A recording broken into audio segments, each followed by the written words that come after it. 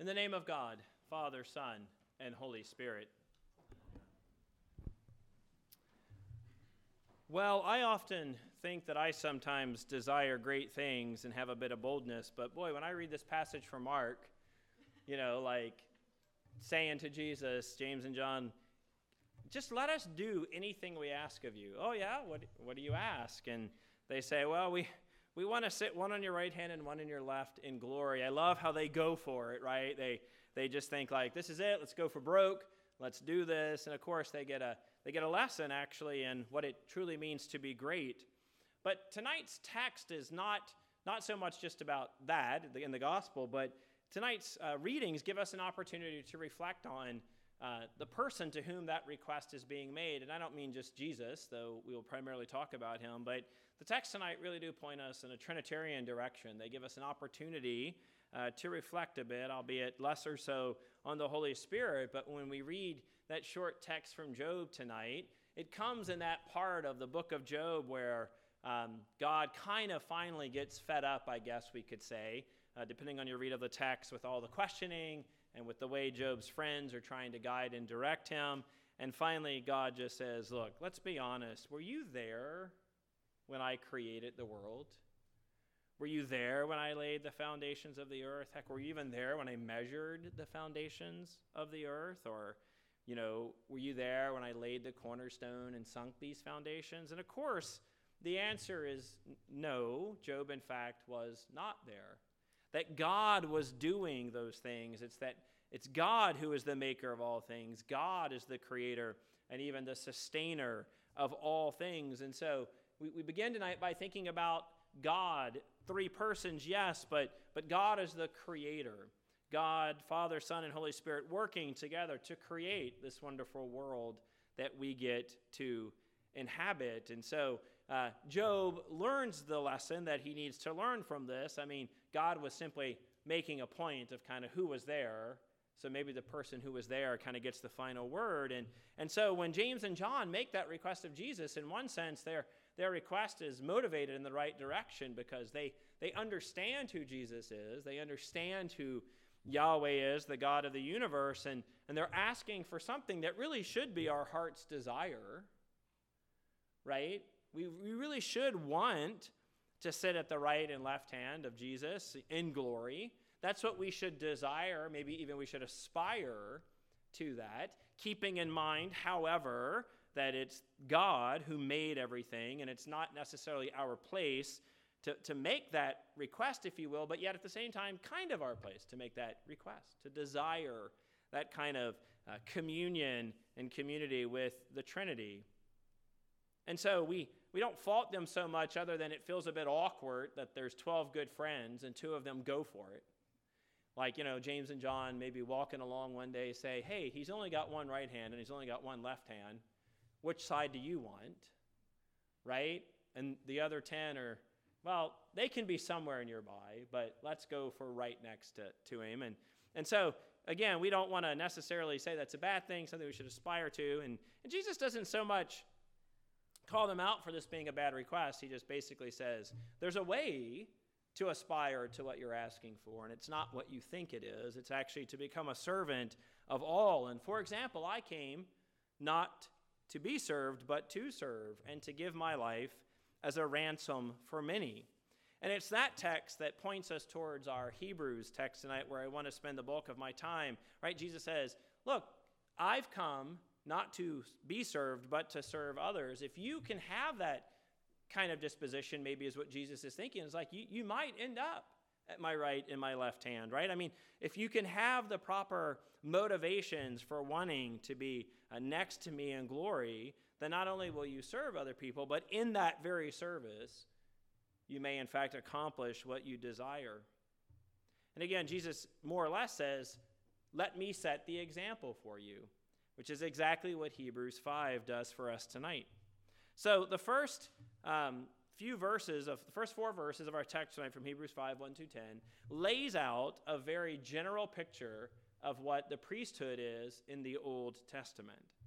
So if you've ever tried to wrap your mind around the Old Testament priesthood with all of its laws and images and functions, don't go to the Old Testament to get the Cliff Notes or Spark Notes version of that. Instead, go to Hebrews 5. There it's all in the first verse, in fact. So first, every high priest is chosen from among men. So in other words, the high priest is chosen. Right? It's not something you can aspire to per se. Right? Not that maybe you shouldn't, but that you can't. It's chosenness, right? It's a recognition of some set of characteristics or qualities about a person that results in that person being chosen as the high priest. And so, again, the author of Hebrews is not thinking about the tribal system or anything like that. It's just saying, first of all, the high priest is chosen to be the high priest. There's no guarantee that just because you go to the school for high priest means that you're going to be chosen to be a priest. But chosen by whom? Well, the second thing is it's chosen among men, but is appointed by God. God appoints the high priest, right? So maybe chosen out from among all men, but appointed by God to that office. Which for me as a priest is what made my priestly ordination vow so important, right? Because it wasn't something I had aspired to per se, but instead I had recognized a call. Matter of fact, others had recognized my call to be a pastor or a priest way before I had. Thirdly, we're told that the high priest acts on behalf of all people. That's what the high priest does. And this is where it ties back around to Jesus' words there from the Gospel of Mark tonight. The high priest is a servant for all people. Their job is a function that is on behalf of the people. They do not do this for themselves. And I mean, we only need to think about in the Old Testament that once a year, if you were the high priest, you got the privilege of going into the Holy of Holies. And it was a privilege, except the Holy of Holies can kill you. So you had to wear a bell around your ankle and tie a rope around it so that when they no longer heard the bell and you weren't coming out, they could pull you out of the Holy of Holies. Right? I mean, think about that. What an awesome and incredible honor, yet at the same time, by simply doing that very thing, you're putting your life at stake, if you will. But the high priest did that on behalf of other people, right? This isn't like, ooh, I get to go in and see God face to face. I get to do this on behalf of the people.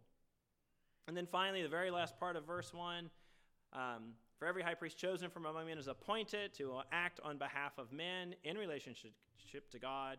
How so? To offer gifts and sacrifices for sins. So that's what the high priest does. He offers gifts and sacrifices for sin. Once he's chosen among people, once he's appointed by God, he begins to act on behalf of all people by offering gifts and sacrifices for sins. Now, in the Old Testament, there's as you know, the Mosaic Code, the Levitical Code is quite expansive in what a priest does, and the author of Hebrews mostly focuses on only the propitiation for sins part of the life of a priest. But yet, these four traits describe for us what the high priest is. And then in verses 5 through 10, the author of Hebrews makes the turn to say, that's who Jesus is. Jesus is the great high priest. This is the work that Jesus has done. And so Jesus has been chosen. And how was he chosen, right? So also Christ did not exalt himself to be made a high priest. So maybe counter to what James and John are kind of asking, how they're kind of asking to be appointed, put to the head of the line, if you will, given a role that might not necessarily be theirs to assume. Christ did not exalt himself to be made a high priest. He's not the over-eager student, again, in the school for high priest. Ooh, pick me, right? He was also appointed, right? But how was he chosen? Well, first of all, he was chosen because he was begotten. So there's a very particular way that we talk about the Trinity, and we know this because we say the Nicene Creed every week. And if we stop and think about what we're saying, which I hope we do and don't just say it, we know that the relationship of the Father and the Son is one of eternal begottenness. That there was never a time when the Son was not, but that he's referred to as begotten seems to suggest there was a time when he began. It's birth language. We don't talk like this anymore, as far as I can tell. Most people do not talk about when they begat their children, but he's eternally begotten. There's never a time when he was not, yet his relationship between the Son and the Father is one of begottenness. So Jesus was chosen to be the high priest by being begotten of the Father. And, verse 10, designated by God a high priest after the order of Melchizedek. Because Jesus wasn't from the right tribe, actually. He should not, in fact, be able to be a high priest. But it appears that Psalms 2 and 110 change that for Jesus. And that's exactly the author of Hebrews is quoting from those two Psalms. So also Christ did not exalt himself to be made a high priest, but was appointed by him who said to him, quote, from Psalm 2, verse 7, "You are my son, today I have begotten you." He also says in another place, which happens to be Psalm 110:1, "You are a priest forever after the order of Melchizedek." So God himself changes the rules, if you will, for Jesus to be chosen and to be designated a high priest. And so his begottenness makes him chosen, God designates him, and then God appoints him in the days of his flesh. God appointed him to be the high priest. And then what does Jesus do with that office once he assumes it? Well, he does what all high priests do. He acts on behalf of others. He offers up for others. In the days of his flesh, Jesus offered up what? Prayers and supplications. So just like the high priest of old who acts on behalf of people by offering gifts and sacrifices, Jesus offers up for others prayers and supplications. So Jesus is the great high priest. But in his high priestly state, that's not the head of the organization. That's the head servant of all. And we see that again back in the gospel, that the God, the Trinity, the person of the Trinity who laid the foundations of the world, right? Jesus condescends to come down in human form. Why? Not to be the best, right? Even though sinlessness would seem to suggest he is kind of the best and the coolest, but to serve others. And James and John, again, they might aspire to the right thing, but they're not aspiring to it perhaps in the proper way. And Jesus says you have to serve others. You have to give your life for others. And then that's what he does as the great high priest. Again, chosen by God, appointed by God, offering up prayers and supplications for others. This is what it means for Jesus to be our high priest, to model for us exactly what his role is in relationship to us. And then Jesus basically says in Hebrews, the last part of verse 7, with loud cries and tears, he offers up supplications and prayers with loud cries and tears to him who was able to save him from death. And he was heard because of his reverence. Although he was a son, he learned obedience through what he suffered. So Jesus' ultimate high priestly act was to suffer on behalf of all people. That he both was the high priest who offered the sacrifice, yet he himself was the sacrifice offered. And so Jesus sets this incredible example for us. I mean, in one sense, we know this because we're talking about Jesus. Right? Whenever we talk about Jesus, we understand that we're talking about the second person of the Trinity, incarnate, the only begotten Son of God. Right? And that we know that he sets the example for us. But when we reflect on this and we think, well, how did he do it? What did he do in being a servant? He took up this mantle that God laid on him to be a high priest of the order of Melchizedek, and he prayed and supplicated for us and does still pray and supplicate for us and ultimately offers himself as the once-for-all sacrifice, because the human high priest, Hebrews tells us at the beginning of this text, has to keep offering that sacrifice, and not just for everyone, but for himself. Right? The Levitical high priest has to keep offering sacrifices, both because it's his job as the chosen one, the appointed one, but also because he himself is a sinner who needs these sacrifices offered on his behalf. Jesus doesn't need that. Jesus doesn't need to have sacrifices offered for him because he is sinless, but he is willing to be the sacrifice for those of us who do sin.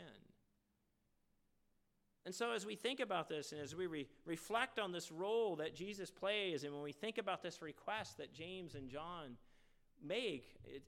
I start wondering, what do we make of this? Like, were they wrong to make that request? It seems like such a great request. Like, Jesus, I want to sit at your right or even your left hand. I want to be close to you in glory. I want to not leave you. And in one sense, Jesus says there's certain things you can do in following me, but there's certain things that you don't understand, and that is you need to serve everyone. Which, of course, is not a guarantee in one sense that they will sit at the right or left hand of God the Father, though everyone will, eschatologically speaking, be in that position, right? But the main thing here is to serve and to serve others, and Jesus did that by being a ransom. So we ask ourselves, how do we serve others? So most of you know this about me. I was raised in a Southern Baptist family. I should ask my parents. I don't really know how I got the name Gregory, other than the fact that they just liked it, I assume. There's no other Gregory in my family. My brother, his name, David Carson. Carson's my father's name, so that's his middle name. And David, my uncle Gary, his middle name is David. So David was somehow in it. But when it came to me, there was no Gregory before me. And there hasn't been one. No, I'm just kidding. There's no Gregory before me. Nathaniel actually has Gregory as a second middle name. But what I like about the Gregory, and you've probably heard me say this before, is when I got more understanding, when I came to understanding about church history, I felt like, I have an opportunity to decide which Gregory I'm named after. Right? And you've heard me probably say this before, because there's lots of cool Gregories out there. Gregory Nazianzen? Okay. Gregory of Nyssa? Cool. Gregory the Thaumaturge, which means wonder worker. Right? There's a Gregory the Illuminator. He evangelized the Armenians, right? Those are cool titles. And there's been like 13 Gregories of popes, so you could just randomly pick one, hopefully a good one, right? You could just, who are you named after? Gregory the Ninth, of course. And of course, but of course, looming large, not just because he's the great, but Gregory the Great. And what I liked about Gregory the Great, scholar, theologian, monk, things I aspire to be, as you've heard me say before. But then I learned what his papal phrase was, what his title was, if you will. Servus servorum Dei, servant of the servants of God. And I thought, I probably can aspire to that and may at times actually get there. But I love that. I fell in love with the thought that Gregory saw his office, 590 to 604 his dates, that he saw his office as Pope as one to just serve everyone else who are also servants. And I think that's what Jesus is laying out for us here. By the author of Hebrews, who's doing a lot when he picks up on the high priestly language. It's not just to set an example about Jesus being the servant, though it's certainly part of that as well. And choosing this, he's setting up for us a way to think about the way in which Jesus suffered and served us in a very tangible, specific way. And so let me challenge us that when we think about following in the footsteps of Jesus, when we think about his charge to James and John, not to be served, but to serve, right? Not to be great, but to be the servant of all. Do we hear that as vague pietism, or do we think of that in concrete terms? Do we think about what would it mean for me to serve? How do I serve? Whom do I serve?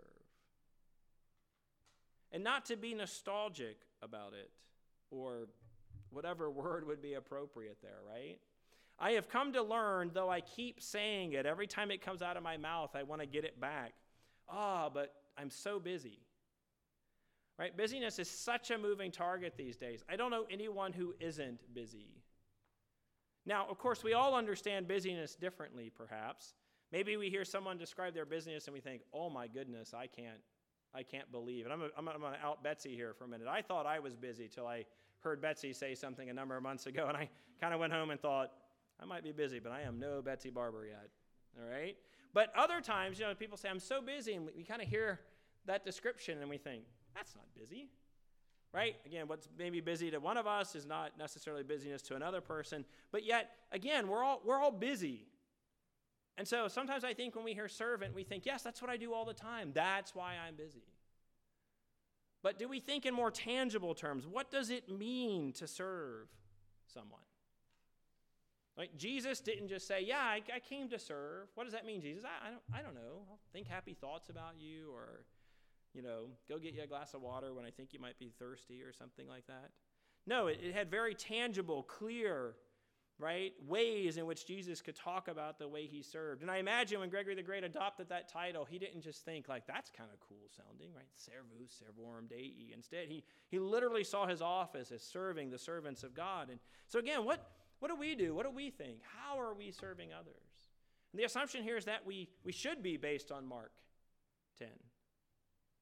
And so let me encourage us to be specific in our thought life about what it means to serve others, to think in tangible terms about what that could look like. We're gearing up in the next number of weeks to head towards our annual meeting. And our annual meeting here, I hope, feels less like a business meeting and more like the family having a moment of talking about where we've been for the past year and giving a little thought to where we want to be.